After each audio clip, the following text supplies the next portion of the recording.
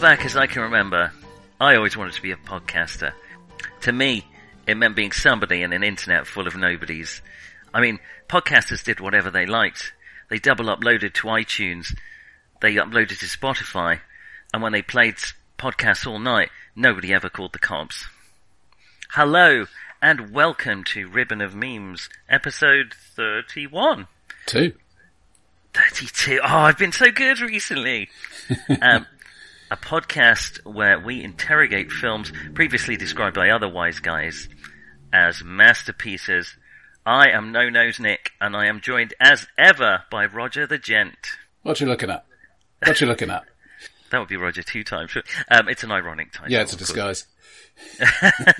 And today we have our inaugural 90s episode by slicing garlic very thinly and being very careful who we say is funny as we explore Martin Scorsese's 1990 gangster epic, Goodfellas. I'm going to have to try very hard during this whole podcast not to produce an extremely offensive Italian-American accent. I do apologize in advance if I do at any point, including then. Yeah, it's... Now, I've not seen any of the Godfather films. So the thing that I was forcibly comparing this with was Raging Bull.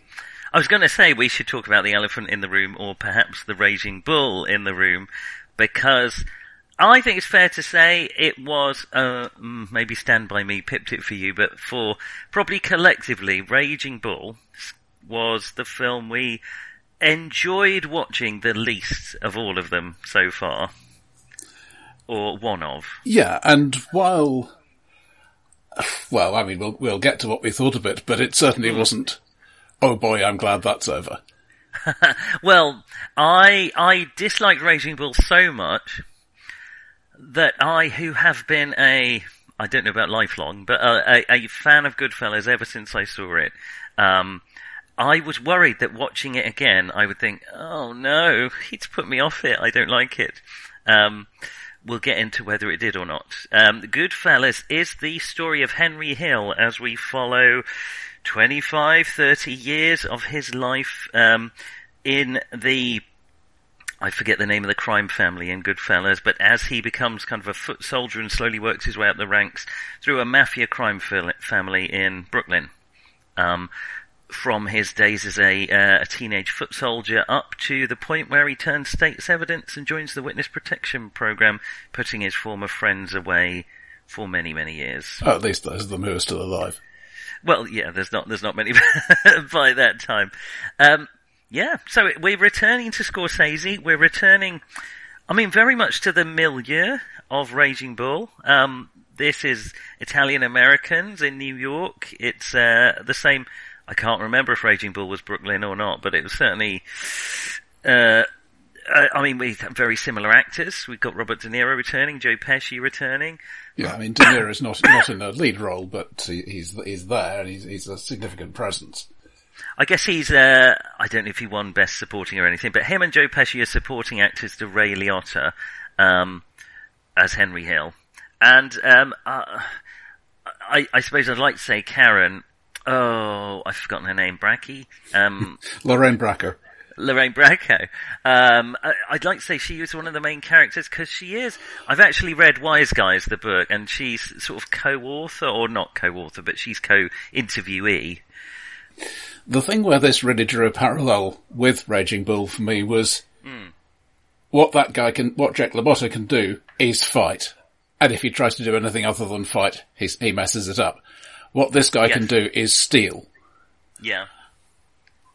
And it's perhaps that difference because, you know, in Raging Bull you can say, yeah, but he was a great boxer and that is to some extent admirable. And in here you can say, yeah, but he was a great thief and that is not admirable. It's not. But the interesting thing, I I mean, I agree because they're both, they're similar milieus, they're similar types of character, and they're both, I don't know if this one is so much of a study as toxic masculinity as, Raging Bull really was a deep study into that kind of male character. Here, all the gangsters are that kind of character, and it isn't so much a study of it as this is the way it is, this is what these guys are, but it's a similar thing. The thing that leapt out for me was when he's doing one of the flashbacks of the wise guys in the restaurant, you know, and you had Nicky Eyes, and then I'll just go silent for a few moments as we pan across this woman who's obviously no interest. And Mikey Francesi. Yeah. Well, what I felt, well, exactly, yeah, he's, well, the other thing, and I think we mentioned this out of character, or you certainly did, off air, is that this is, once again, an unreliable narrator telling this story. I think so, yeah. But I feel it does it better here because we have... Narration is not necessarily the best choice for every film, and I feel it was, you know, the film that really stood out to me that we've watched in this series is The Dead, where it doesn't rely on narration at all, and then it comes to the epiphany at the end, and it has to do narration because there's no other way of doing it. But here, I think the narration really works. It's with us right from the start, and the way the film plays with it is it can have Henry's recollections, but show you what's actually happening. So it'll be like, oh, we had to go down there and shake the guys up a bit. And then you see what they're actually doing while he's saying that, which is brutally, almost murdering someone. But the way you get the impression of how Henry feels about this stuff. There's a lot of nostalgia here. Oh, yes. And because of, as you're saying, you can see as it's happening, the good old days never really were the good old days. If you were on the inside, it was a bit better. Yes. But, you know, it's zero sum. Everything these guys get, somebody else doesn't get. Exactly, and every so often you get a glimpse, not very often in Goodfellas, because it's very close-knit, which he comments on itself, you know, he's always saying, you know, we never socialise with anyone else, and Karen particularly is like, I never knew anyone else outside this family, but every so often you get a glimpse of what it's like to encounter these bastards, and it's terrifying. They're absolutely, even Jimmy the Gent, as he's called, because he's the one that doesn't absolutely kick the shit out of you if you meet him, will absolutely kick the shit out of you if he has to and have no worries about it at all.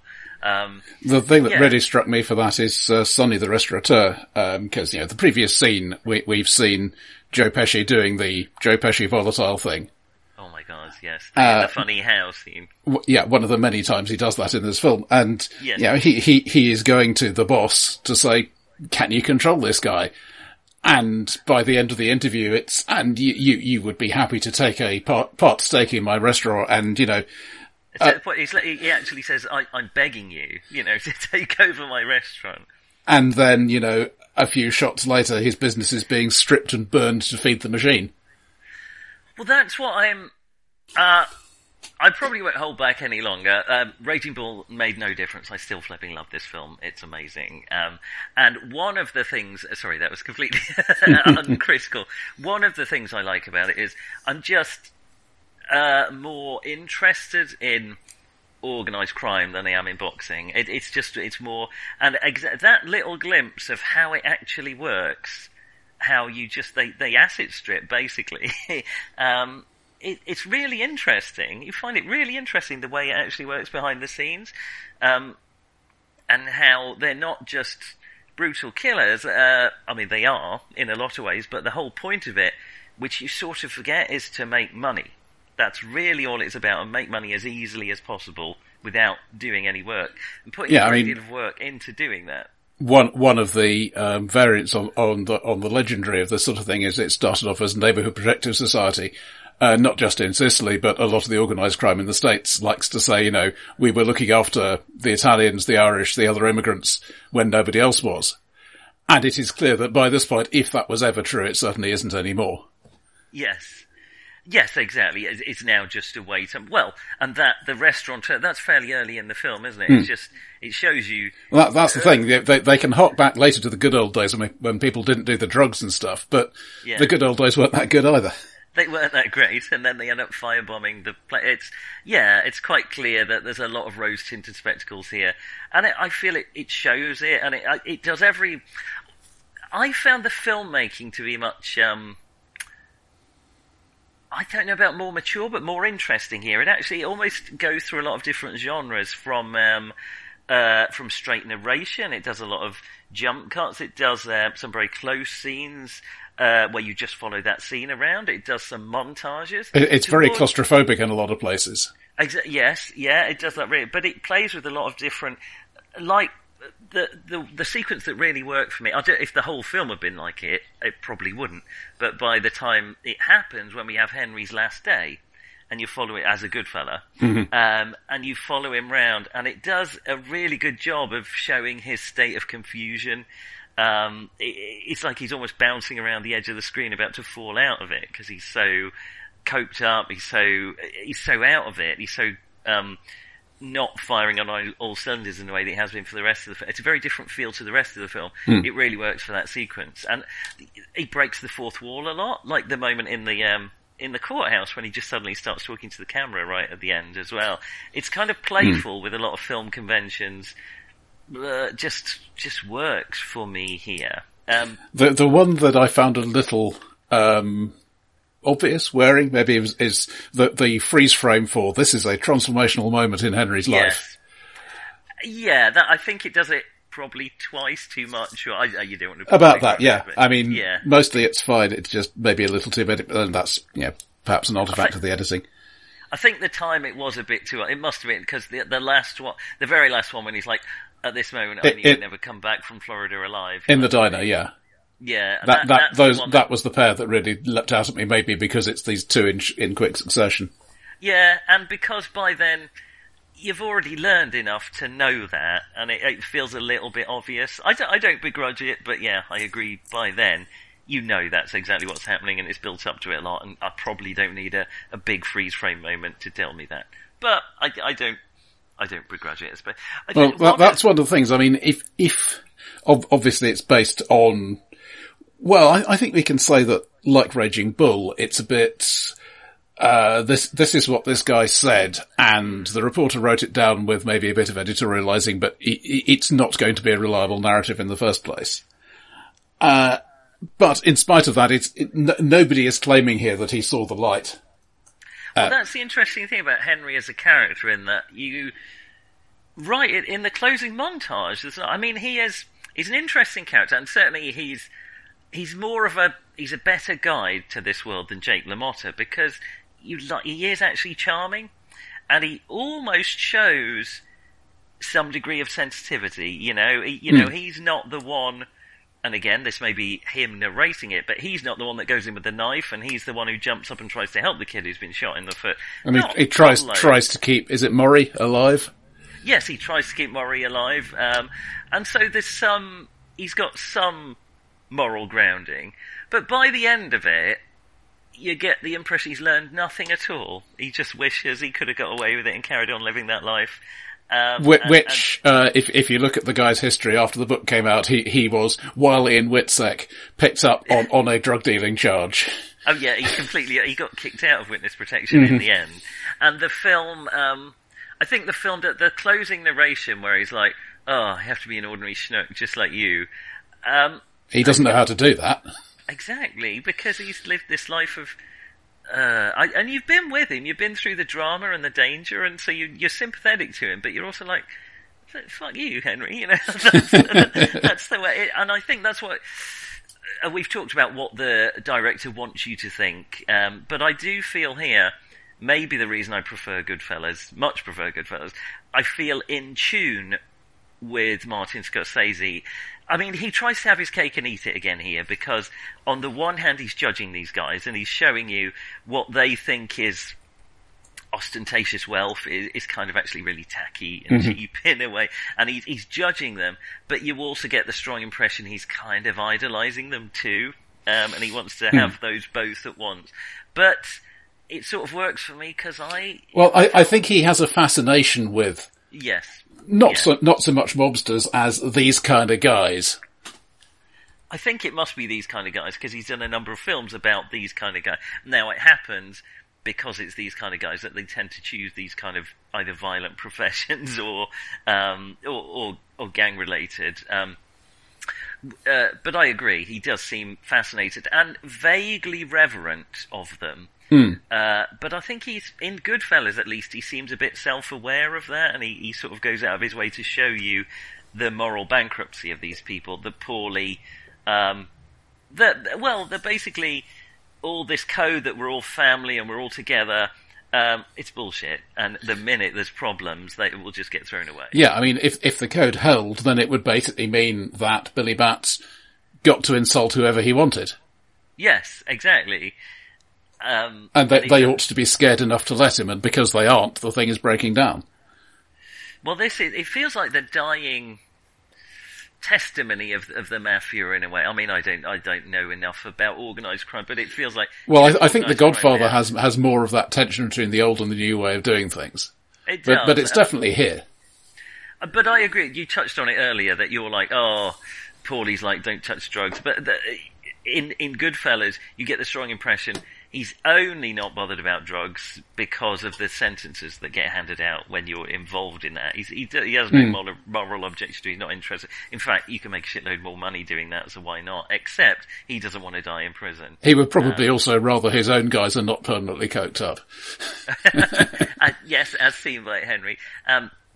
Thinking of another filmmaking choice, there are the two big robberies. The Lufthansa raid was a huge thing in reality. Yes. And we just don't see it. I mean, they're planning it, they're getting the crew together, and then we go straight to afterwards. Even the Air France raid is basically just one shot. You could make a film about the Lufthansa raid. In fact, exactly. they have. It's been done twice. Yes, since this film came out. But all we know about, they're planning it, and then you see Henry celebrating it in the shower. Yeah. I don't think it's a budget. The film does not need to be longer. But it's interesting. No, it's an interesting choice, because that's saying the actual cool crime is not what this guy is about. It's not what his life is about. It's about being a criminal. And what happens after the cool crime, which is just as interesting. That, the paranoia, the murders, well,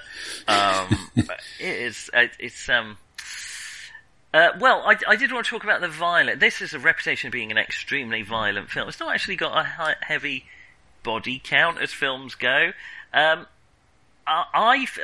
wanted to ask you about it. Did you feel it's unsettlingly violent or gratuitously violent? No, but I'm not watching it in 1990. That's true. My impression of Goodfellas watching it now is, I suppose the thing I say about Tarantino, he's not as good as the violence as he is about the tension before the violence. And I think Goodfellas gets that really well too, in that because we've seen how these people react and how it does not take much just to be jumping from, funny banter to fuck, someone's dead. That tension runs through pretty much every conversation they have. Whenever Joe Pesci's on the screen, they all have this quiet menace, and you see what Henry Hill is capable of when there's this. You never quite get the backstory about quite what happened with Karen and the neighbour, and whether that was an attempted rape and why she was in the car with him in the first place, or quite what. It doesn't matter. Henry does not care. He just goes and absolutely beats the shit out of this kid. And it's, I think, the threatened violence. The reason I'm such a nightmare watching Goodfellas is I can't help but be influenced by I may have mentioned this with Raging Bull, but there's something extremely compelling to me about the almost musical quality of the shit talking in it. There is something so compelling to me. What's the matter with you? What the fuck are you fucking? Another interesting aside: there were 70 uses of the word "fuck" in the screenplay.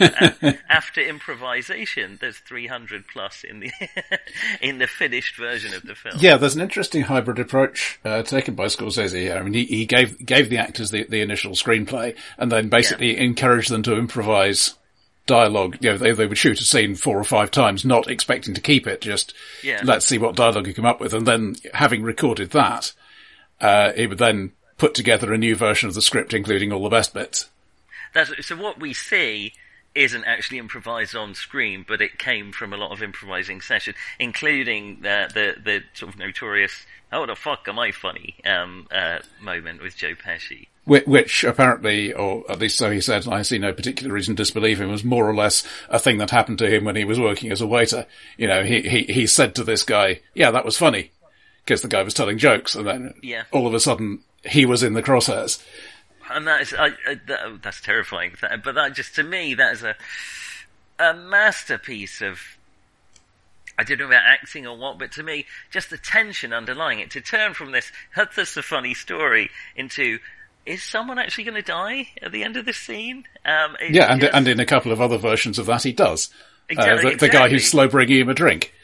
Yeah, he ends one scene getting shot in the foot, and then he ends the next scene dead. I mean, it has become a cliche that Joe Pesci does the volatile thing. I don't know if this is the first time he did it. I mean, he made this after Lethal Weapon 2. So... well, I remember him being kind of an annoying sidekick in Lethal Weapon 2. Yeah. And I saw him in this... No, I don't suppose I did see him in this film. In Raging Bull, he's a similar character, except he hasn't got the... He's almost like a combination. He's got the... In Raging Bull, he's more of a diplomat. Whereas in this one, he's just got no... Here, Joe Pesci really works for me. And I don't know if he's ever going to work in another film. But here, I mean, he's got this... You get the impression he's got this kind of... and I hope I'm not being heightist here, but he's got this kind of Napoleon syndrome of like... You know, you do not fuck with me. I might not look like much, but... you are not. So he's built up this reputation of being terrifying. Yeah, and you can see that Henry would probably be happier not to have to be constantly cleaning up after his messes. Yes, exactly. But he's useful. I don't know. I didn't feel the film was saying this, but I got at least slightly the impression that because he was the guy who had the sufficiently pure Italian ancestry, maybe Henry and Jimmy had been putting up with him all these years because he had the, you know, he could potentially be a made man, and then that would elevate their little section of people into, you know, first rate. I agree. It doesn't explicitly say it, but you know, when Tommy gets whacked and spoilers. Oh, so well we don't. I mean, I think you knew that before going kind of clean into this film. Jimmy is in tears, and I'm sure that you do get the impression partially he does love Tommy, but partially it's like, now my group, my little clique, isn't going to get elevated anymore. That's the end. That's the end of that dream. So I absolutely agree with you. I think Tommy is put up with because of his potential. At least in part. And basically, everybody is useful until all of a sudden they are expendable. And I think that's part of the point, that anybody can suddenly become expendable. Yeah. Well, it's a fascinating, to me, it's a fascinating sort of documentary, and I'd like to compare it to The Godfather a bit. The Godfather is all operatic, and I like it well enough, but it is tedious, man. I find it really tedious and slow. Here, it feels real in a way that the Godfather doesn't. It doesn't kind of mythologize.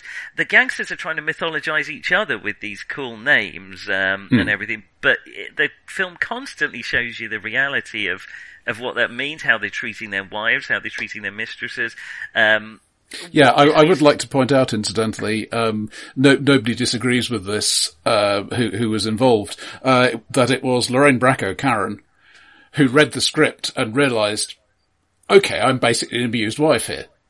And Nicholas Pileggi, who wrote the book, hadn't made that connection, that this is basically the same pattern. Yes, there's nothing and I think she said something like, well, I just am an abused wife here, this is my character. And given that material, she does really, I mean, I think Henry genuinely does care for her, but that is, does happen with abuse. Yeah. Well, that happens with abused spouses anyway. You know, it doesn't mean you're not cared for, but you're still an abused wife. Henry's not the worst. He's not as bad as example as Jake LaMotta, for instance. And Karen's character in it's weak in spite of everything, but it's not a film about Karen. A film about Karen could have been quite interesting, but it could have. But she does at least escape from the kind of Madonna whore complex we have in Raging Bull. And again, I think that was deliberate in Raging Bull, that is literally all Jake LaMotta can think about women. They're either an object of desire or they're a whore. And Henry is a bit more complicated than that and more interesting because of it. And not necessarily, I think he is probably nicer than Jake LaMotta despite the murder. But he does understand and at least knows. I think that's the interesting thing about Henry. He knows how to act to appear, and it's very well played when Karen pulls the gun on him. That he knows exactly what to do to talk himself out of this situation, and as soon as he's out of it, the real Henry or another, whoever's real, whatever, another Henry comes out. I do think Liotta does play it relatively flat. I'm not saying he underplays specifically, but I think there is a certain amount of, this is the viewer's identification figure, and he does seem less colourful than a lot of the other guys. He does, I agree. And maybe there's a certain amount even of, if you were in the situation, what would you have done? I think I get the feeling that's what Henry's trying to do. I think it's a bit smarter than that. One, in that Henry is charming. I mean, you can see why Karen goes for him, and you can apart from the danger thing. Apart from the danger thing, and you're kind of happy to spend time with him too, even though you've seen the kind of person he is. And I think Liotta does a really good job of. I completely agree, walking that just about sympathetic enough line for you to go along with him and feel like, wow, I could be this person in this situation, but also kind of breaking that and showing you actually Henry is not quite like you. This is what he does in this situation, and he has been brought up on violence and he resorts to it almost as much as the rest of them, and he's still learned nothing by the end of the film. I think it's a really well. But I think Ray Liotta, I agree with you, he plays him flat. I would say it's a very good performance by him, though. Yeah. I think he does a great job of it. He has a very difficult line to walk in that film. And it's perhaps easier for Joe Pesci, but he does an amazing job here. He works for me in a terrifying way, whereas he didn't in... I mean, I wouldn't want to spend time socially with any of these people, but no, exactly. They come over as plausible people, and that is very important, I think. Well, how did you think about it? Because we talked about Robert De Niro's performance in Raging Bull, which I think we both agreed was very good. We didn't think it was the greatest acting performance. I do feel whenever an actor gains or loses weight for a role, that seems to be the greatest acting performance of anyone ever. I think he's much better here, personally. Well, he doesn't... because he is not the star. I mean, I don't want to say he shouldn't have taken over Raging Bull. He does take over, that's fine. Yes. Here he is not the star, and he doesn't take over, and that is again fine. That's what he should be doing. Yes. He looks quite different. Obviously, he's a few years older as well. He's just plausible as this guy. Yeah. I think he does a lot of... what am I saying, face work, in that you can tell, I don't know, this moment, and it's not all explicitly explained by the narrative, you can kind of see when he's going to decide to kill Maury, and when he kind of decides not to, and it's not all explicit, and a lot of it is, but he's acting there in a very plausible way. It's the same kind of character, and I don't know that perhaps he has the range that I would consider to make, because he has this reputation of being one of the greatest actors ever. I don't think he has an amazing range. Well, he has a decent range, but he doesn't need to go towards the edges of it here. Yes, exactly. I think he does a very... It's not a super demanding role, but he does a very good job with it. I think I put it that way. Yeah, okay, that's fair. Paulie, I quite liked as a character too. That they almost talk about it was just like back in the old country. He's got this kind of senatorial aspect to him, that he has these people coming and he's as their patron, and he's very. This is not at all what the real Paulie was like. Apparently, he was a complete psychopath and incredibly prone to fits of violent rage. But here he does a really good job of. He's almost the most benign gangster in it. But I find it because we don't see him doing the bad stuff. we don't see him do that, and he almost, you get the impression he's got at least some sense of, not quite honour. That was a very interesting moment when when Henry's left Karen, and they're like, come on, we're not, I think he says we're not animali. Yeah, we don't have divorces. We don't have to, well, you can have your mistress, no one minds, that's fine, but that's not going to happen. Come on. And he has this, but that moment when he pays Henry off at the end, and that's it, he's going to turn his back on him. I found that quite emotionally affecting. Though, I mean, when we see, in the end title that he and Karen did eventually separate. Yes. For me at least, there's a certain amount of what kept them together so long, and I'm not sure we ever really feel that, other than the press of the boss. Yes, exactly. You can feel the strong attraction at first, and then they just almost stuck together with each other. And I suppose Henry at least has the decency of trying to leave her, and our decencies are going a bit far there, isn't it? That's the thing. I mean, I'm very impressed with Bracco. She is in love with him, even as she is pointing a gun at him, and she shows that effectively. She has an amazing performance, and she goes on, of course, when we'll talk about influences, she goes on to have a prominent part in The Sopranos after this. But she's really... Were there any... I suppose it'd be quicker to say, are there any actors that stand out to you as not working here? Any bad performances? I can't I can say yes to one part of that and no to the other part, because the performance that threw me a bit, not that it was bad as such, was not by an actor. Edward McDonald plays himself as the New York Eastern District prosecutor. Who's interesting, in the interview about witness protection. And for me, all of a sudden it felt, one camera shot is showing these people who are actors playing a part, and I know what that looks like. And over here, another camera shot of the same office is showing an actual guy. It was an interesting point. And neither of these is the wrong thing to show, but putting them next to each other, it whiplashed me a bit between I am in the storytelling mode of the film and I am in the storytelling mode of watching a documentary.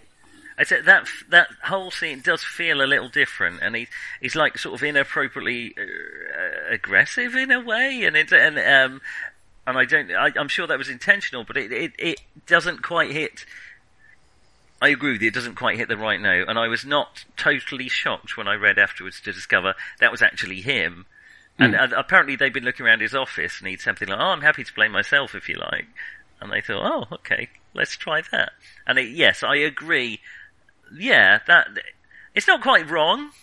It just doesn't quite hit the right note for some reason. It's not bad acting. He just looks different. Yeah, it just feels like a whole different...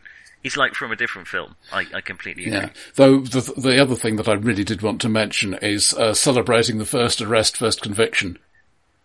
And that is so much the, if this had been, this was the morning after the first night you went to a brothel, it would have looked exactly the same. Exactly. He even says you popped your cherry. I mean, that's a nice, that's the other thing here I feel that is missing from Raging Bull, is humour. And from The Godfather, honestly, there's a lot of humour in this, just in the way they're talking. And what I love about the way that, as I've said before, is the way they're talking. It's funny to me, it's compelling to me, but it's also got this undercurrent of violence the whole way through. That you don't know which of these scenes is going to end up with someone getting shot or not. And some of them, the tension just diffuses. Some of them it doesn't. And increasingly towards the end of the film, the tension doesn't diffuse and it gets higher and higher. And I think the tempo of the film is really well done. I'm interested at the beginning. I mean, this is a 2.5 hour, 2 hour 40-minute long film. It didn't feel over long to me. It doesn't, does it? It doesn't feel as long as many of the films we've watched.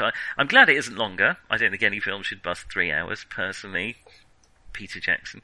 But it's... That doesn't mean you get to split into 2.5 hour parts. Yeah, it's good. It rockets along. It's constantly changing its sort of visual style, but it's very bright and flamboyant and flashy, in a way that Raging Bull wasn't, in a way that the other counterpoint, the interesting counterpoint, is the wedding in The Godfather is so flipping portentous and mythical and so ostentatious, whereas we have a wedding here that's just kind of tacky. And I really like the other moment where Henry, or I guess it's Karen reveals the new house, and it's the worst, it's the tackiest place you've ever seen. It looks like it's off a game show, but it's really nicely that this is what these people respect. I remember vividly visiting a Catholic church on the shore of Lake Constance, where the local community got extremely rich by the trade between Germany and Switzerland across that whole section. And it's one of those, obviously, one of the ways you show this is you give some money to the church, you buy some more decorations for the local church, and it's not quite solid gold only because they needed something to be painted plaster as well. The clock shows phases of the moon and tides and stuff. It's not a tidal lake. That kind of thing. Classic. Yes. Yeah, well, it's that. The film is shot through with that. It's, for me, I'm at the risk of just going on about how much I like it. I just feel Scorsese gets the balance right for me. I'm on his side in that I find these characters very compelling and interesting. I don't particularly like them, but somehow I'm fascinated by them. And I feel that's kind of how Scorsese feels about them too. Yeah, I mean, it's all about, as I see it, the film is all about being the big man. Oh yeah, exactly. And he is enthusiastic about that.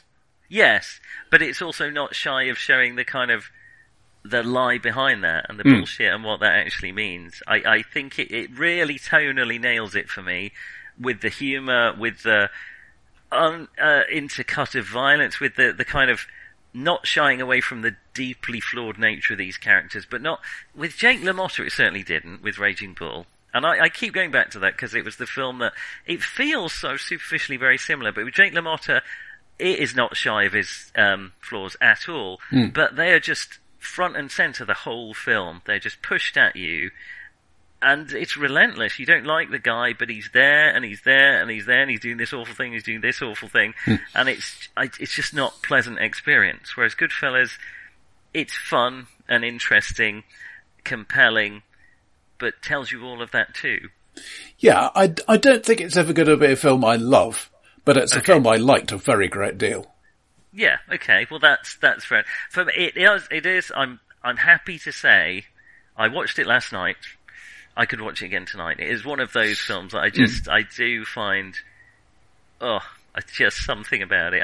I think just the trappings of it and the nature. I don't know why, but it works for me on pretty much every level. And the fact that it's historical and you feel like you're learning stuff. It is actually, for a film based on true events, and based on an unreliable narrator, it seems to be pretty close to the truth, or as close as you can get to these sorts of things. I mean, there are some liberties taken, like I think Tommy DeVito, who had a different name in real life, was actually a big hulking guy, not Joe Pesci, but was similarly psychopathic. Some of the characters are conflated. But it is otherwise apparently very similar, at least to what Henry Hill told Nicholas Pileggi for the film Wise Guy. And this film was originally called Wise Guy, but I gather there were there were two other called The Wise Guys. Well, yeah, because the book came out in '86. Yes. Brian De Palma made a film in '86 called Wise Guys. Yes. And there was a TV series. Because basically Scorsese read the book when he was working on The Colour of Money.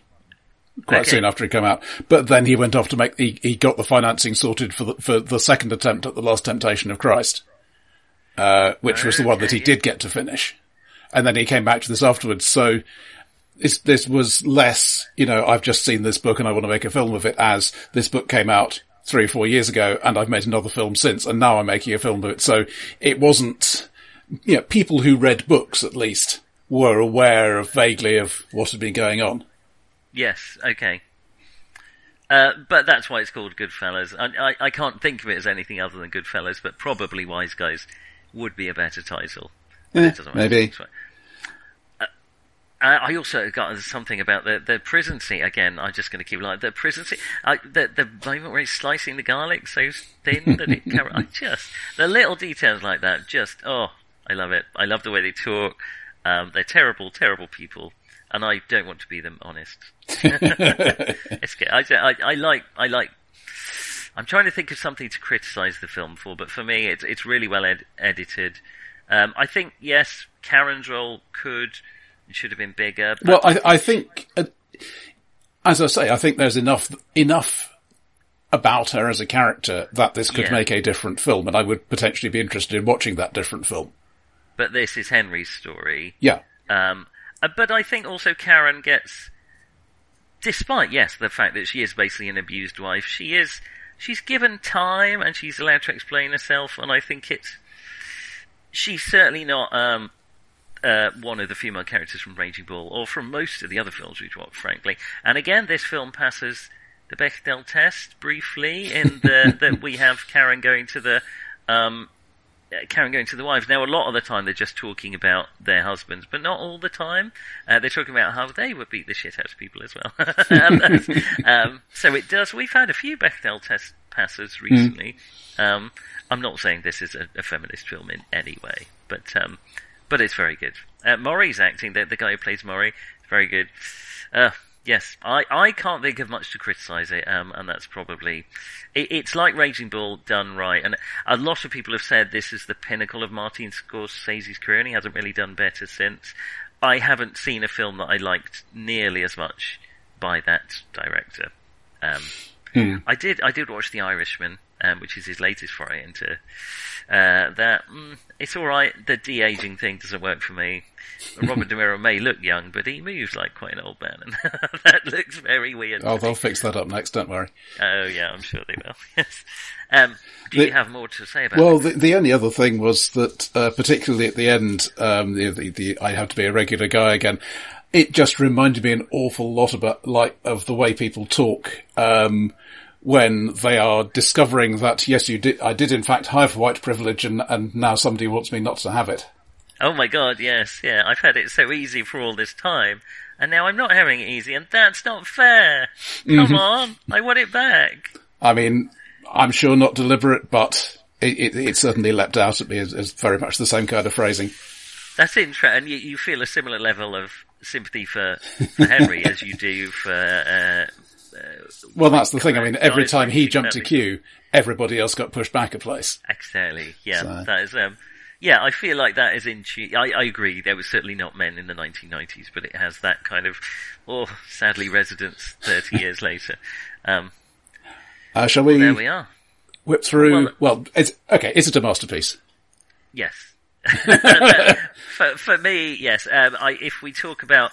I mean, there are so many scenes that are spoken about with reverence, like the funny house scene, like the Steadicam shot into the Copacabana, which happened apparently because they couldn't get permission to go in the front way. Exactly, it was he did, yeah. So he came up with this amazing scene. I think in terms of filmmaking, yes, it's really has it been widely imitated? I'm not sure. Well, we have The Sopranos. We have a lot. To me, it's become a bit like we said with The Breakfast Club. This is now how you portray the mafiosi, until you've got another reason not to. We have comedies like Mickey Blue Eyes, and that's like they're all riffing off this. That's fair. Well, I suppose you could say that the first of that was My Blue Heaven, which was Nora Ephron married Pileggi after he'd written the book. Yes. But they basically shared the research of the film for this film. So this is kind of Henry Hill's story after he left after he entered Witness Protection, done as a comedy with Steve Martin and Rick Moranis. Yeah. And it's basically how he's teaching this uptight legal guy how to live. Yeah. I haven't seen it. It probably works very well on its own terms. I would just struggle to watch it. Yeah. In the context of Goodfellas. But that's not really an influence of Goodfellas so much as the source material influenced that too. Yeah. But I do feel Goodfellas had a strong influence over how in violence in films in some way, and particularly how Italian-American crime families were shown. Donnie Brasco is shot through with this kind of thing. I forget who did that, Donnie Brasco. But I feel it became the go-to way to show wise guys from then on. until it's the thing to deviate from. It's the standard thing, and I think that's a sign of a masterpiece.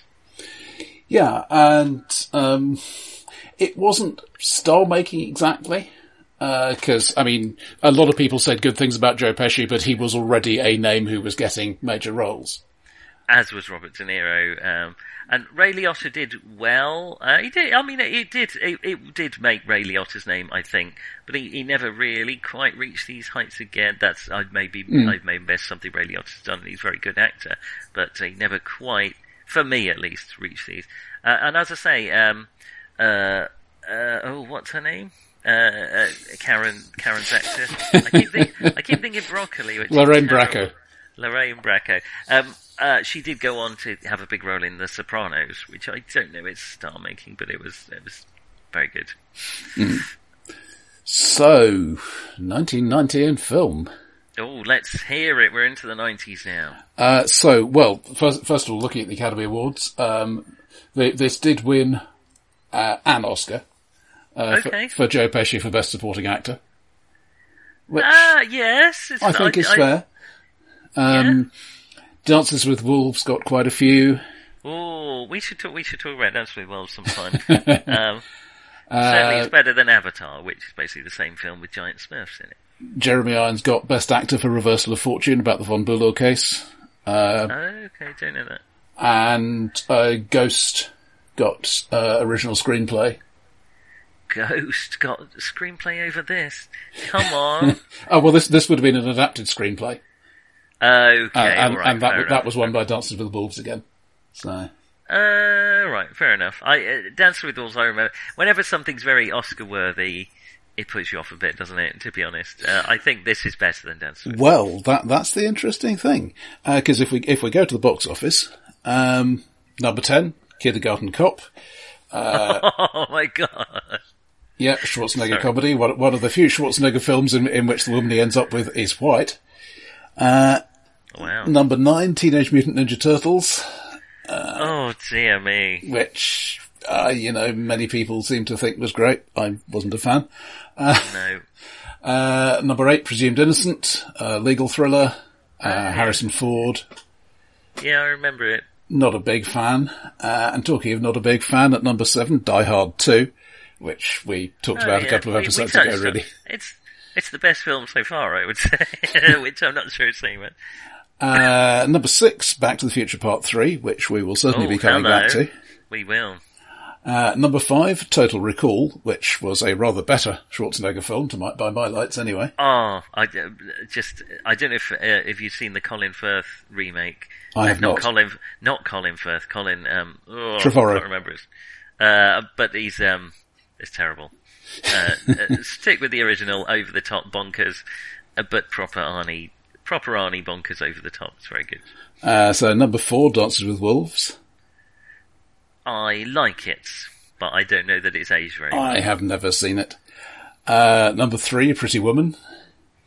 Pretty Woman, goodness me. This is very different to how it was 10 years ago. Yeah. Number 2, Home Alone, which is the film Joe Pesci did next after this one. Well, a lot of people, you may like it. I don't. I've never seen it, so I don't particularly want to. You would hate it, don't worry. And number 1, Ghost. I remember enjoying Ghost at the time. The thing I'm really noticing here is how much...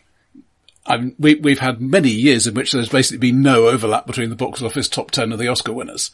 Yeah. And we've now got 3. That is fascinating. Yeah, that is very interesting. Yeah. And if you include the Golden Globes, then you can add Pretty Woman as well.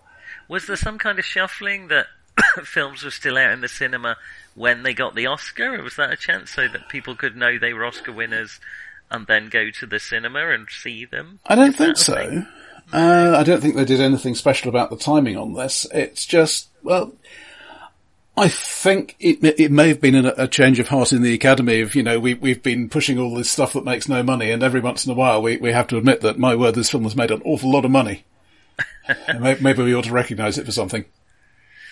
Oh, I can tell we're in the 90s because the overwhelming feeling in my mind after that blast of 10 films is the word soft focus. So we must be in the 90s now. There we go.